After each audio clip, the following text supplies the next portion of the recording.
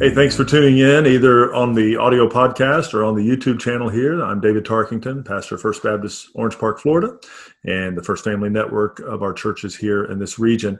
And every now and then we'll come together on this podcast that's called Equipping for Life to talk about things in our culture and things in the scriptures and how those things often interact or intersect. And so today I've gone all the way, really basically like two streets over to bring in Jordan O'Brien. Jordan is a young man that I know a little bit, and some of you know how I know him. Jordan is not only one of the worship leaders at our church, he serves at the Island Church, which is a campus that we're praying and working towards seeing become an autonomous church in a community near us. Our church is located in Orange Park, Florida, near Jacksonville, Florida, and the Island Church is located in a suburb called Fleming Island. And Jordan has that role.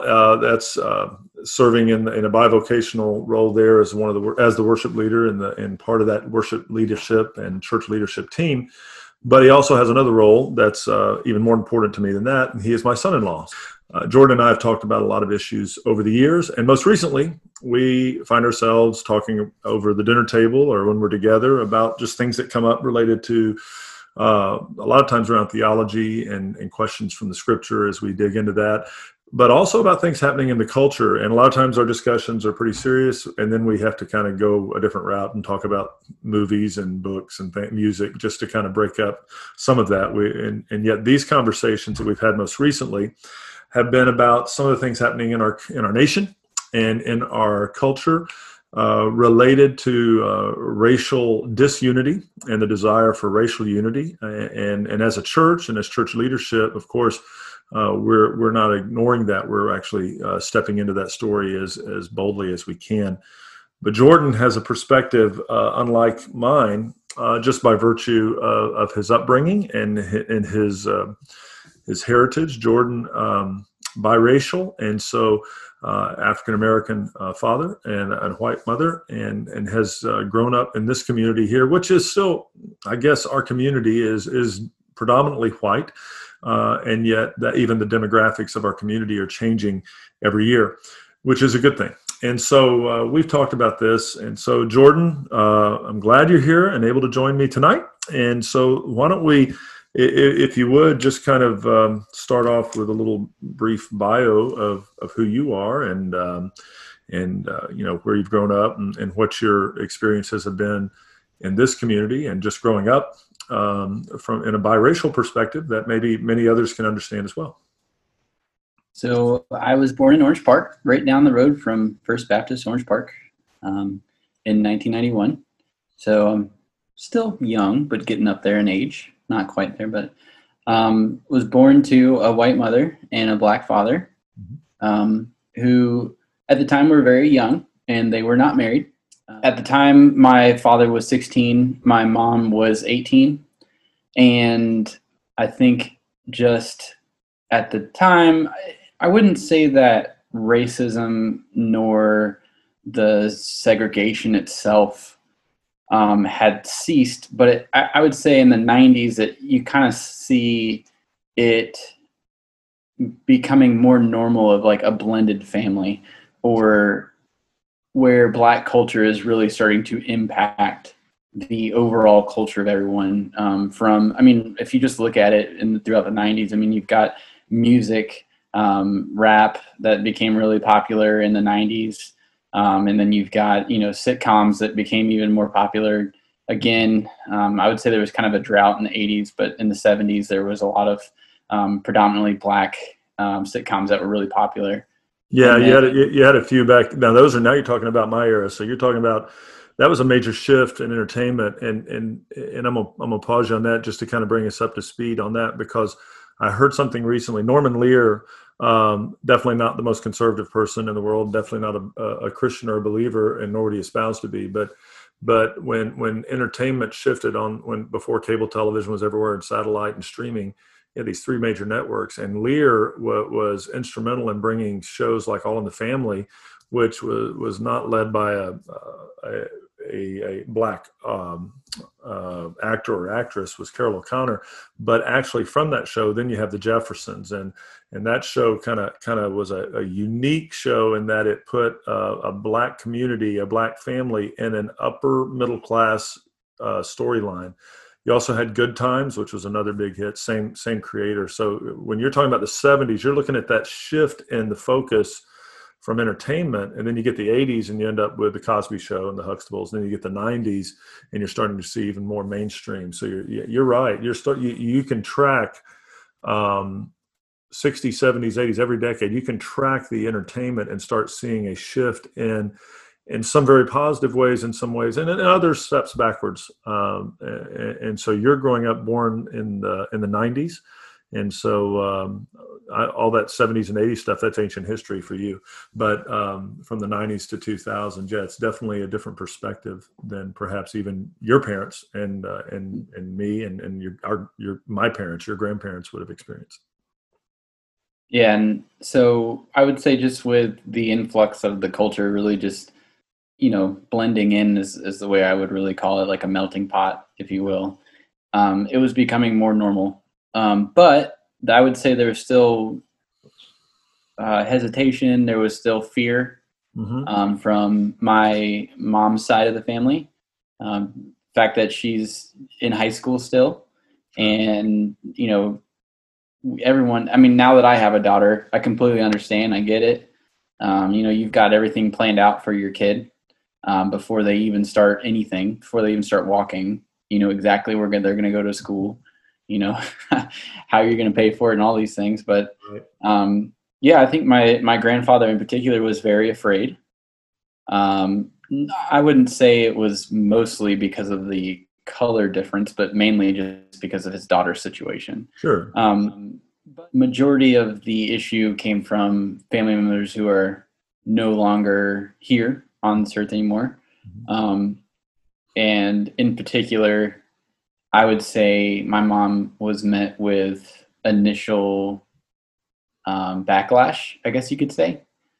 So one of the moments that really stands out is my mom got a card from a family member that basically said, "You don't see Blue Jays and Cardinals flying together," making it very clear that they're not in support of the differences of color.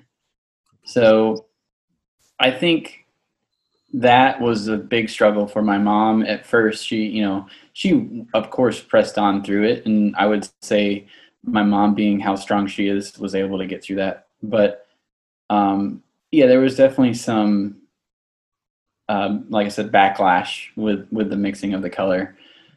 On the other side, I wouldn't say it was quite as dramatic in terms of the difference of color, but I would say that from a black point of view, marrying into a white family, which was the goal, obviously after I was born, is that the goal. That was the goal they wanted for your dad, right? Their dad, yeah, my dad, right. Yeah. And that just brings a whole different view, really, family reunions and things like that. And I think another interesting fact about that is you're blending different cultures and you're blending different traditions and things like that. And there's probably a lot of thoughts that they were thinking about at the time. And now they're going to have a mixed kid, essentially, running around. But it wasn't, I wouldn't say they were like opposed to, me being half white, but more so just losing the culture or, maybe not even losing it altogether, honestly. Sure. But yeah, I mean, just fast forward a few years. I would say, honestly, the first 5 years of my life, I didn't really have any immediate problems in terms of my skin color or my race in general. But when I moved to Orlando, I did have a friend that lived down the road, and I hung out at his house quite a bit. He was one of my only friends since I just moved to Orlando. And I hadn't met his father. His father had come home from work one time, and I was there, and he saw me, and he just seemed very, very upset. And it was just a very uncomfortable situation, like I shouldn't be there. The next day, I rode my bike down to my friend's house, knocked on the door. His mom answered and said, "You're not allowed to play with my kid anymore." And I don't really know why. Another interesting thing is that they weren't necessarily white; they were Asian. So, but there was definitely an issue with me and my color and how I looked. So You that never, was like you never really had an explanation from him, though. I just wasn't allowed to talk to him or hang out with him. So he was in my class, but I never spoke to him or hung out with him again because I wasn't allowed to. Hmm. So it was, like I said, it was a very interesting situation. Yeah. Then I think just to back up a little bit. So with my grandfather, and he wasn't necessarily racist or anything like that. He just again was scared for his daughter. Mm-hmm. But there was a moment where I crawled on to him basically as a child, as a baby, and he just kind of looked at me and was holding me and just realized, like, why do I even have any issue with there being a difference of color? He's like, this is my grandson, and I'm going to love him and protect him. And well, your grandparents, I know them. They're just great folks, and have done much for you. Your mom has too, and I know your family now at this age. You have your own child, and your family, your blood relatives are so supportive of you. But your story, I can't get the Orlando story out of my mind. Even. Man, that's one of those things that even if it had nothing to do with your skin color, it still looks like and feels like it has to do with your skin color. What else could it be at that point? yeah, And how old were you? 6, 7? 5, yeah, 5 or 6 at the time. Gosh, that's first grade or kindergarten. Hey, do this for me then in this little bio. Unless you had another story you want to share. Well, so another thing is in preschool. Okay. I was picked on a lot by specific people, and there was honestly no reason for it. I was bigger than the kid. I was more attentive in terms of at school and things like that. I wasn't a show off. I was relatively shy as a kid, but he would just constantly bully you? Hurt me. I mean, legitimately. One time we were walking to go outside, and at the way it was set up, there was a building, and then right out is concrete and then the playground. He actually pushed me through that door, and I went flying through the door and scraped up my arms and everything. Long story short, it was just a pretty bad situation, and I ended up retaliating and getting in trouble, and then actually getting kicked out of the preschool. But well, you see, you never told me this story before you married my daughter. My goodness, you're a bully. You retaliate, getting in fight, kicked out of school. Goodness. Yeah, it's always the second guy that gets caught. You know that. It's just like in. That's another thing. Like I'm not gonna say it. I'm 100% certain it was race, but it was definitely a white kid making fun of the only kid of color in the class. Was he making fun of you? Do you remember were there statements made? Hair. I got me fun of my hair a lot. Okay. Lips. Yeah. And that's pretty much it. I think they would make fun of the fact that I was tan. I was tanner than I am now. I'm very pale, but I was tanner than most white kids at the time. So. And you were easy pickings. You were the different kid from everybody else in the group. Now you, growing up, as I said, you're here in a predominantly white community. Did you ever face some issues here? Moving back up here into the Jacksonville area, just growing up in this community, did you ever face any long-term issues from others based on your color from a white community? And curious, did you ever face any backlash from maybe those from the Black community, from students in the school of you're kind, as you said, biracial, you have kind of one foot in both cultures, but is there any, did you sense that, and this is your story, so we're not making a statement for everybody that is a person of color, everybody that's biracial. From your perspective, did you ever sense that you were kind of, I don't know if picked on is the right word, but singled out from others of all colors, of all backgrounds? So in elementary, not so much. Moving back here to Fleming Island, like you said, it was predominantly white. In all honesty, there was probably maybe 3 to 4 Black kids in my class in 6th grade, up to 6th grade, really. And then I didn't really have any issues. I mean, it was just kind of a known thing that I was darker than most of the kids there. I mean, people ask me, why is your hair, why isn't it straight? Why is it like a carpet? Just silly things like that, just because they didn't know, they're not used to growing up with kids of color, I would say. Yeah. But another thing is when we went to Green Cove, it's predominantly a Black neighborhood and area. Where the school is located. Yeah, you definitely have a more, what we'd say, more diverse demographic of student body at Green Cove Springs, just at that time. Sure. Mm-hmm. Yeah, and so the issue there was I wasn't Black enough to a lot of the Black kids in there, and so I got made fun of. Not like it wasn't terrible, but they would make fun of the way I spoke. So to add to it, which makes it even worse, is despite all of that, it's still junior high, which is bad enough. It's just junior high. That's hard. You're not only you're in a what they call it, the pecking order. Everybody has to figure out where they stand, where they stay. Who's popular, who's not. That's a challenge in all schools, I'm sure.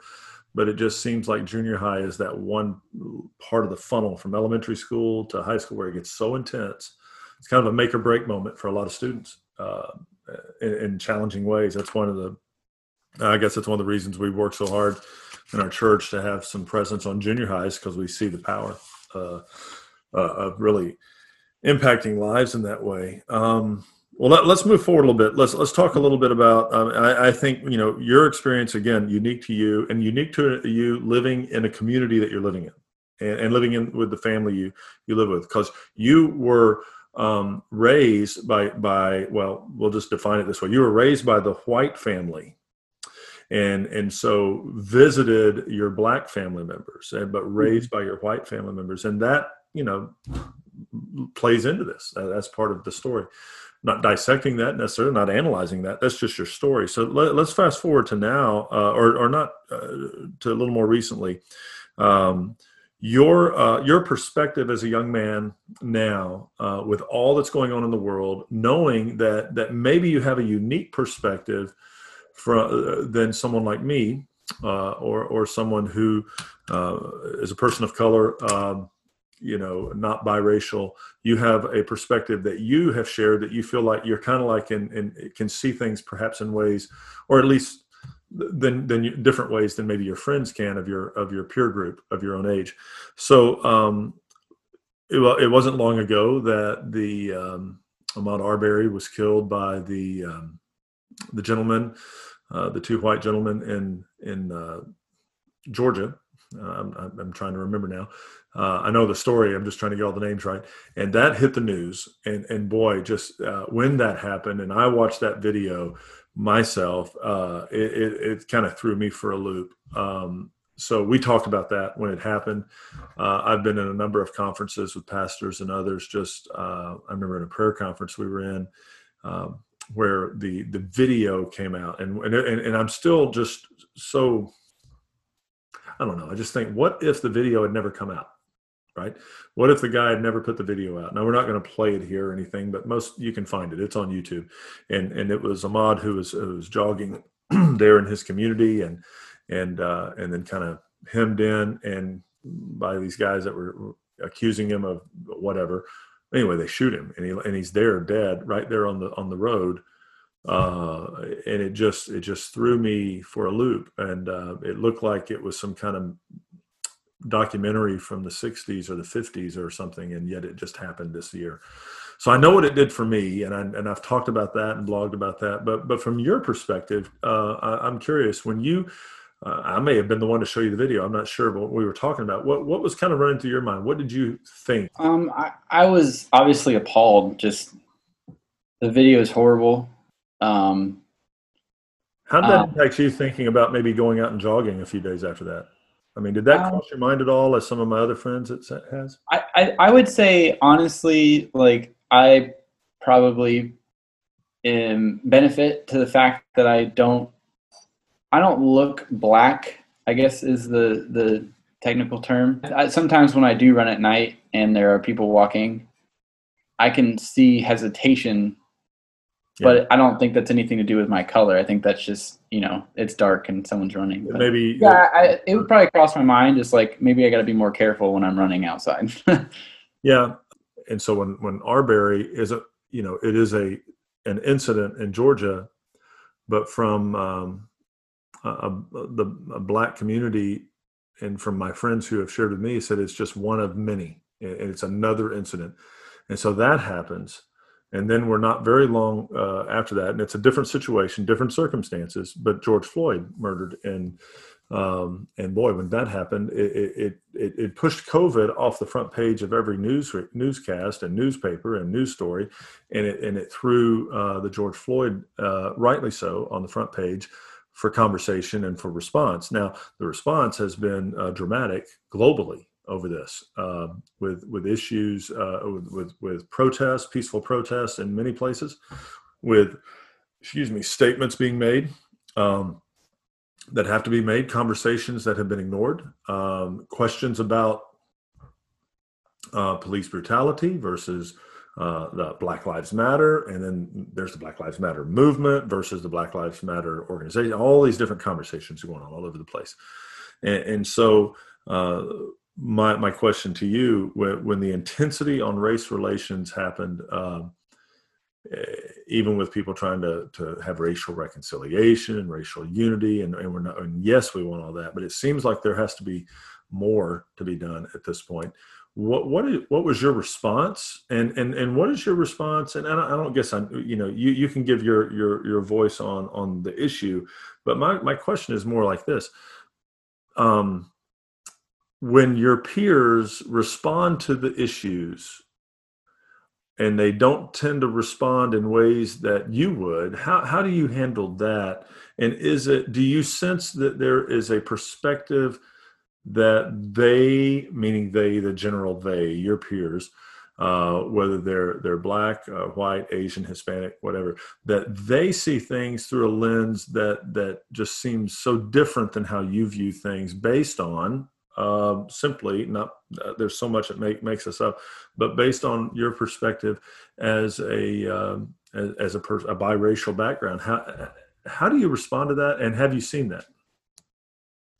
Different perspectives and different reactions. So I think one of the unique situations with me is, like we said before, I'm in the middle in terms of both races. And I feel like there's this side creation that has become like, there's different sides.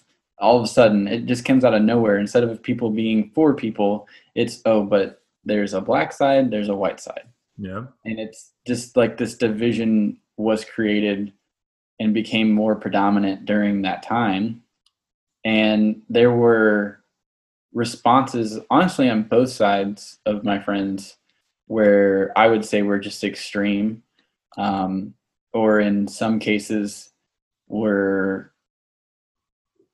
weren't researched properly is probably a good way to say it. Okay.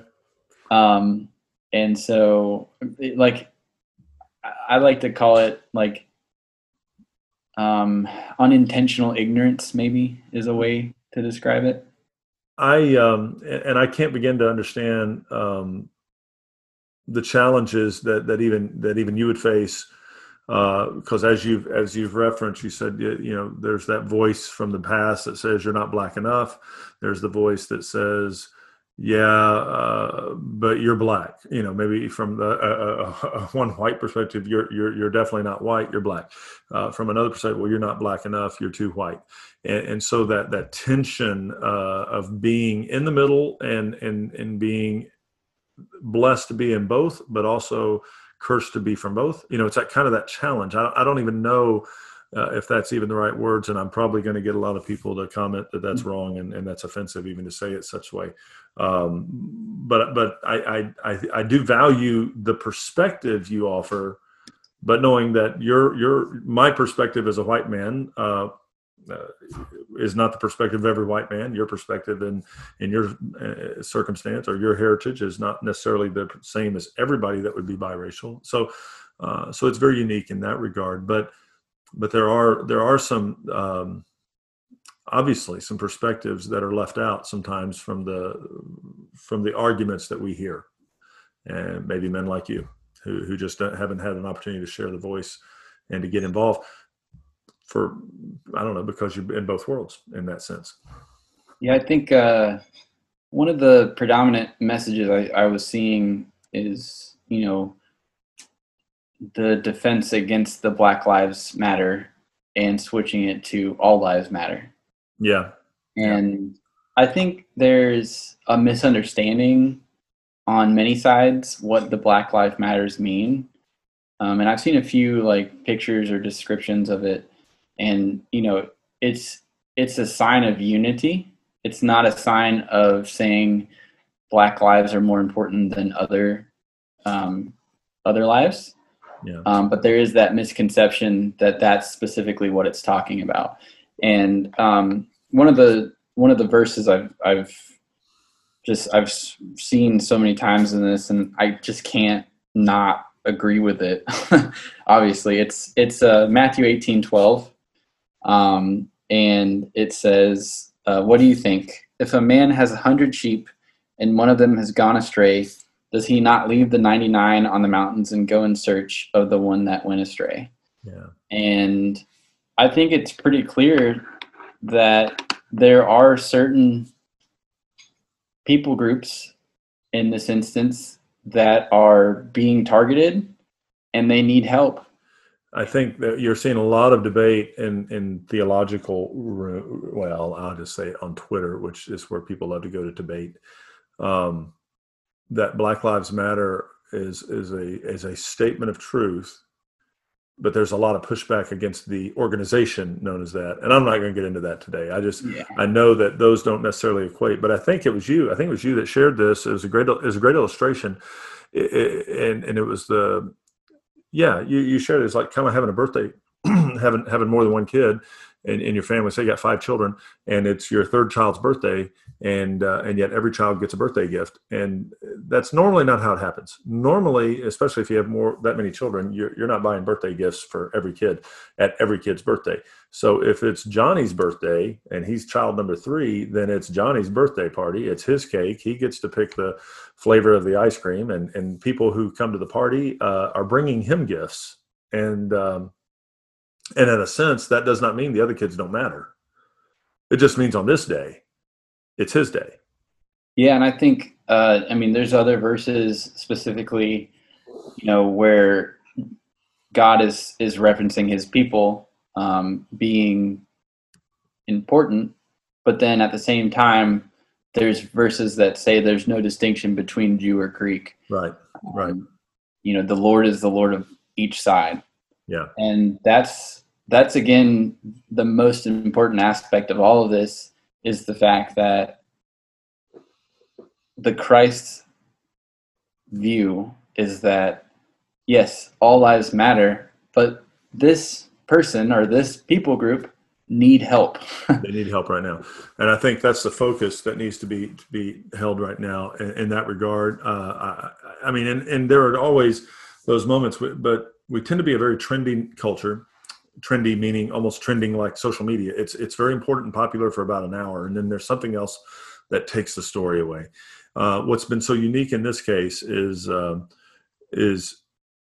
is in a good way. The story has not faded. I'm not quite sure there's been a lot of resolution, other than just conversations, which are important and should happen. But whether, painting Black Lives Matter on roads makes it an emphasis. That's good. All those things. I really don't have an issue with any of those things at all. I just am wondering, what's next? How do we know change is going to happen? Change happens slowly, and it never happens quick enough when you want it to happen. It happens way too fast when you don't want anything to change. So this is kind of the tension that I find ourselves in. I know we've been talking for a while, so I'm going to wrap it up here with a couple of things. There's this phrase, and one of our ladies in our church actually wrote an article about it. I shared it on my blog on systemic racism within the church. And that becomes, well, you throw systemic racism out there, and now that's a firebrand. People want to talk about that, and they're angry. And we also live in a culture where people love to be angry at stuff too. So do you, just your perspective, and this is just opinion, on systemic racism outside within the church, but I mean, talking culture, what are your thoughts on it? We'll just leave it at that. What do you think about that? I think growing up in my community, it's probably not something I would think about, just to be completely honest. Yeah. I live in a very nice area, and many people have same opportunities in terms of, living in this area. And I think systemic racism, though, is a huge ordeal in heavily populated cities, specifically in those areas. And the fact that, people were basically denying Black families the ability to, own or get on a mortgage loan just because of their skin color. Right. It's basically one of those situations where if one banker does it and teaches the next person to do it, and then it just kind of goes down the line, and heck, maybe the person who's doing it now is so used to hearing from the person they're training at, these type of people, you just want to, avoid giving them loans for these kind of things. So this generational racism becomes, you have to be, racism where it is, once acknowledged, has to be addressed, has to be recognized as sinful from a Christian perspective for those who are believers. In order to be right with God, has to be repented of, and then change has to happen. There's a lot, as you said earlier, unintentional ignorance in some areas. But once it's revealed, a shift has to happen. One thing also is people think racism, they think of the extremes. They don't think of the in-between. Mm-hmm. And the fact of racism isn't just physically attacking someone of a different race. It's talking behind that person's back, or talking about a specific race behind someone they know's back, or talking about those people. Yeah, those people. Yeah. Or I wouldn't be comfortable at that church, that type of church. Yeah. Which is, and I think most pastors recognize that Sunday is the most segregated day of the year. Yeah. Every weekend. Yeah. I mean, yeah. And I think that says a lot in terms of where racism is. And I think it's unintentional racism. And like we said, unintentional ignorance, I think it's unintentional racism as well. Intentional or unintentional, sin is sin. And so once it's revealed, something has to be dealt with at that point. I think, Dr. King is the one who mentioned the Sunday morning hours are most segregated in the U.S. And you're looking, here we are, 2020, and you're thinking, well, at least thank the Lord. That was a statement made decades ago, and we've come so far. At least that's not an issue anymore. And yet we recognize that it still is. And one of the things that have been, a blessing for us is to have some friends who are planning new churches and partnering in different areas, and even our own church taking, strides. We say strides, others would say barely baby steps, but trying to be more multicultural and welcoming. You never want anybody to ask the question when invited to your church, oh, would I be welcome there? and whether, and what does that mean? Why would a person not be? Could it be racial? Absolutely, it could be. Could it be economic? Yeah, that's another divide. Could it be I don't live in the right neighborhood, I don't do whatever it is. And sometimes churches, sadly, have made those statements, and sometimes people have said, no, you're not welcome here, and we have to rectify that. Other times, another church may have said it, and so therefore everyone thinks that every church feels that way. So it is definitely a challenge. Now, you're a worship leader at a church. You lead us in songs, in more of our contemporary style of service, if you want to categorize it as that, whatever that word means nowadays. But leading worship in a church, we know there are varying worship styles, and people worship in different ways.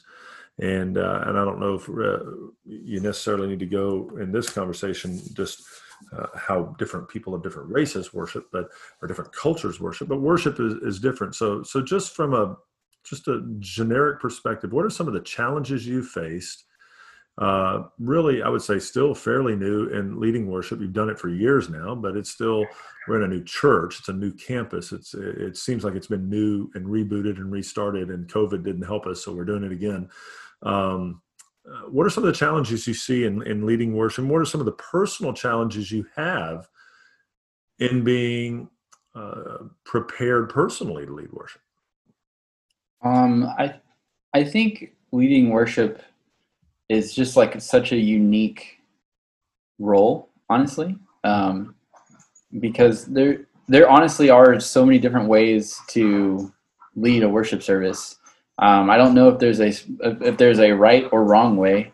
I've come across many worship leaders that have been extremely, in terms of like sharing the Bible, like specific verses, and after every song will relate it to a Bible verse. I've seen others that don't really need to sing much or really say much. The crowd just worships. And I think there's good in both sides. I try to incorporate moments like that where I can, cite scripture basically. Right. I think just personally, I get a little nervous. Just, I feel like I'm messing up the flow sometimes when we're transitioning to a song, and then I'll take out my electronic Bible and read the verse. Mm-hmm. And I feel like maybe I overthink it, and just, it won't hurt anything by me reading the Word of God. Yeah, I think there's very little biblically on ensuring the flow is good, but there is much biblically on ensuring the word is declared. And so, I can't imagine the challenge of leading in worship, knowing that there is so much emphasis on getting the song right, and getting the music right, and getting the sound right, and getting the words on the screen spelled correctly, and all those fun things that I'm not quite sure anybody in the New Testament dealt with, but they were definitely focused on, and we've said this before, you can't lead worship unless you're worshiping. You can't go where you've never been. I will say, to quote the great David Tarkington, please do.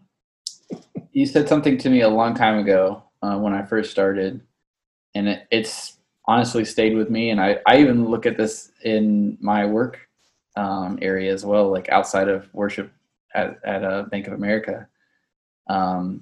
You should never feel like you've arrived. If you feel like you've arrived and then you have it all together, or you know what to do, mm-hmm. You're not doing something right. Yeah. Because, and I think that goes a lot with the walk of Christianity and sanctification specifically. Yeah. Is, we're walking towards Christ and imitating Christ. And in terms of worship leading, I think I'm better personally than I was. I think I started 9 years ago, so I'm almost coming up on 10 years. Wow. I think I'm better than I was back then. Oh, yeah. So, I think initially starting, I was very performance focused probably, and very focused on how good it sounded, and not so much of leading the room in worship. Mm-hmm. Whereas now I am at least conscious enough to try to get people involved. I mean, clapping doesn't work. That'll never work in Not our here. not in Not in this our group. group. But I think in Ireland and specifically, there was a huge shift when we moved into the Y, not just from a location Yeah. situation, but like we switched the way we played music. Yeah. I don't need to get into the specifics, but basically we just went from a full band, traditional rock setup, I guess you could call it, to a cajon and acoustic guitars and vocals. And the participation of worship, I would say, increased tenfold. I think you're right. For those that are listening that don't know, Island Church is a campus that met in an elementary school for a number of years, or about a year and a half, and then we had to relocate due to just they were rebuilding some things and working on the school. We found a new home in a local YMCA, which has been a great place for us. But the challenge was we were no longer in a cafeteria, a larger room. We were in a smaller space, which moved and forced the move of, it's been very good. So this is not a negative. We thought it was a negative initially, but I think we've discovered that it turned the worship into a more intimate setting with an opportunity for a more family focused gathering, even as our group grew to about, let's say about 50 people in the room, in a room that if it was door to door full would be about 70. So it was still comfortably full, as we say in church world, 80% full is full.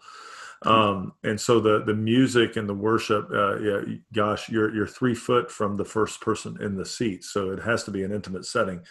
So that shifts that. So I think in leading worship, everybody that ever stands on stage at some point, whether you're preaching, teaching, standing there, giving announcements, there is a sense of cockiness that just comes with that you have to push aside and you have to reveal and release to the Lord.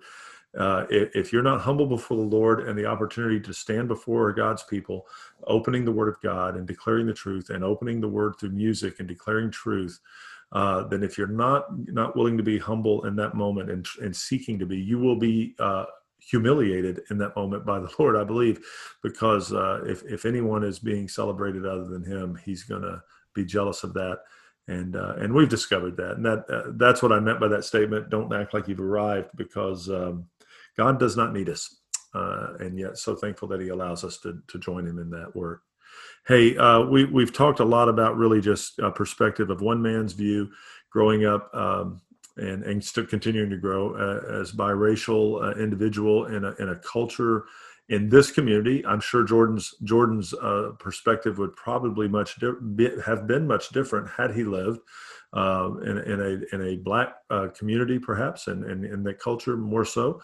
But this is his story, and this is his family, and this is his life, and the perspective that he has seen, and now as a father, seeing that even as a dad raising a young girl in a community, which is good, but even good communities are sinful to the degree because they're full of sinful people, and we need to continually pray and seek the Lord's face and ask for His healing in all those areas.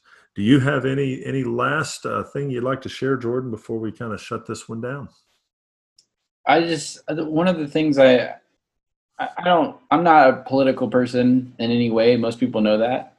But I just want to say that Jesus, God, wasn't a Republican and wasn't a Democrat.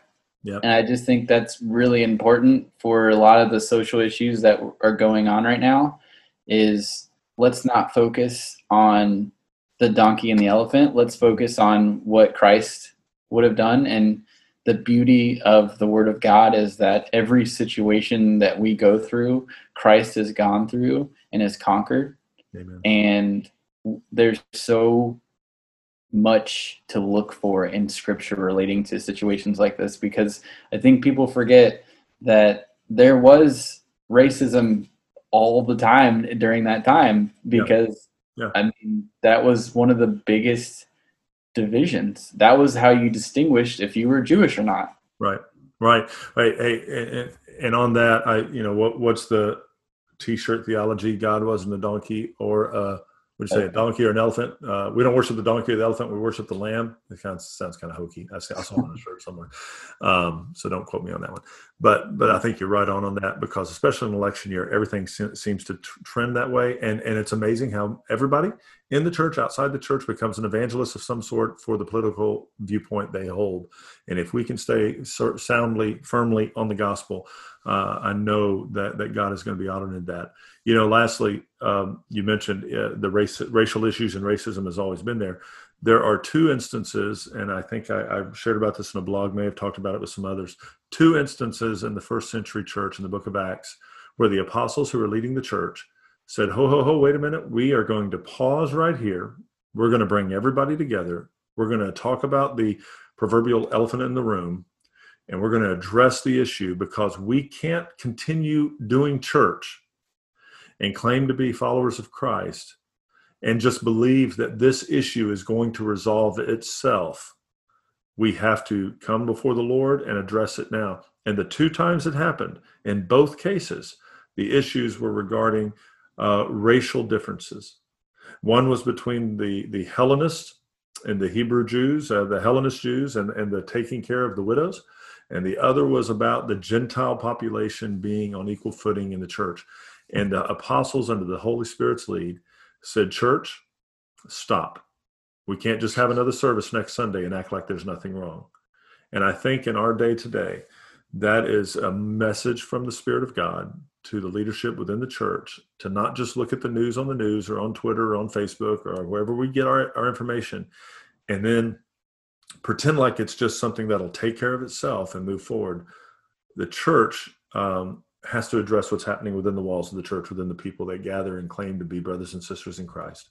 And when those issues infiltrate the church must pause, repent, and sometimes discipline is necessary. And so that's some good things to think through. As far as people that are not believers that are out in the world, here's the sad reality: lost people act like lost people, and so we need to continue to pray that many will come to know the Lord and not just have their mind change, but their heart change, their viewpoints change. And so let's just see unity to be our goal, and trust God with all of that. Hey, Jordan, thanks for tuning in. It's late tonight, man. Your babies may already be. Can I say one more thing? I'm sorry. Yeah, go ahead. I have. Let me find it. It's actually a song that I've written in terms of the. I basically just started off by saying there is no distinction between Jew or Greek, and then it goes on by saying, "For the Lord is the Lord of all," and then the chorus is saying, "For those who call on the name of the Lord shall be saved."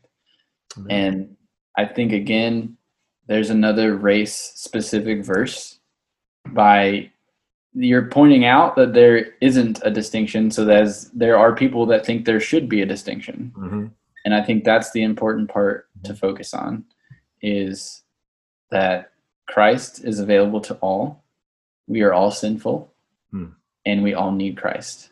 Amen. Who has gone through and conquered each and every one of these situations. I think that's a great way to end. Thanks, Jordan. Great word.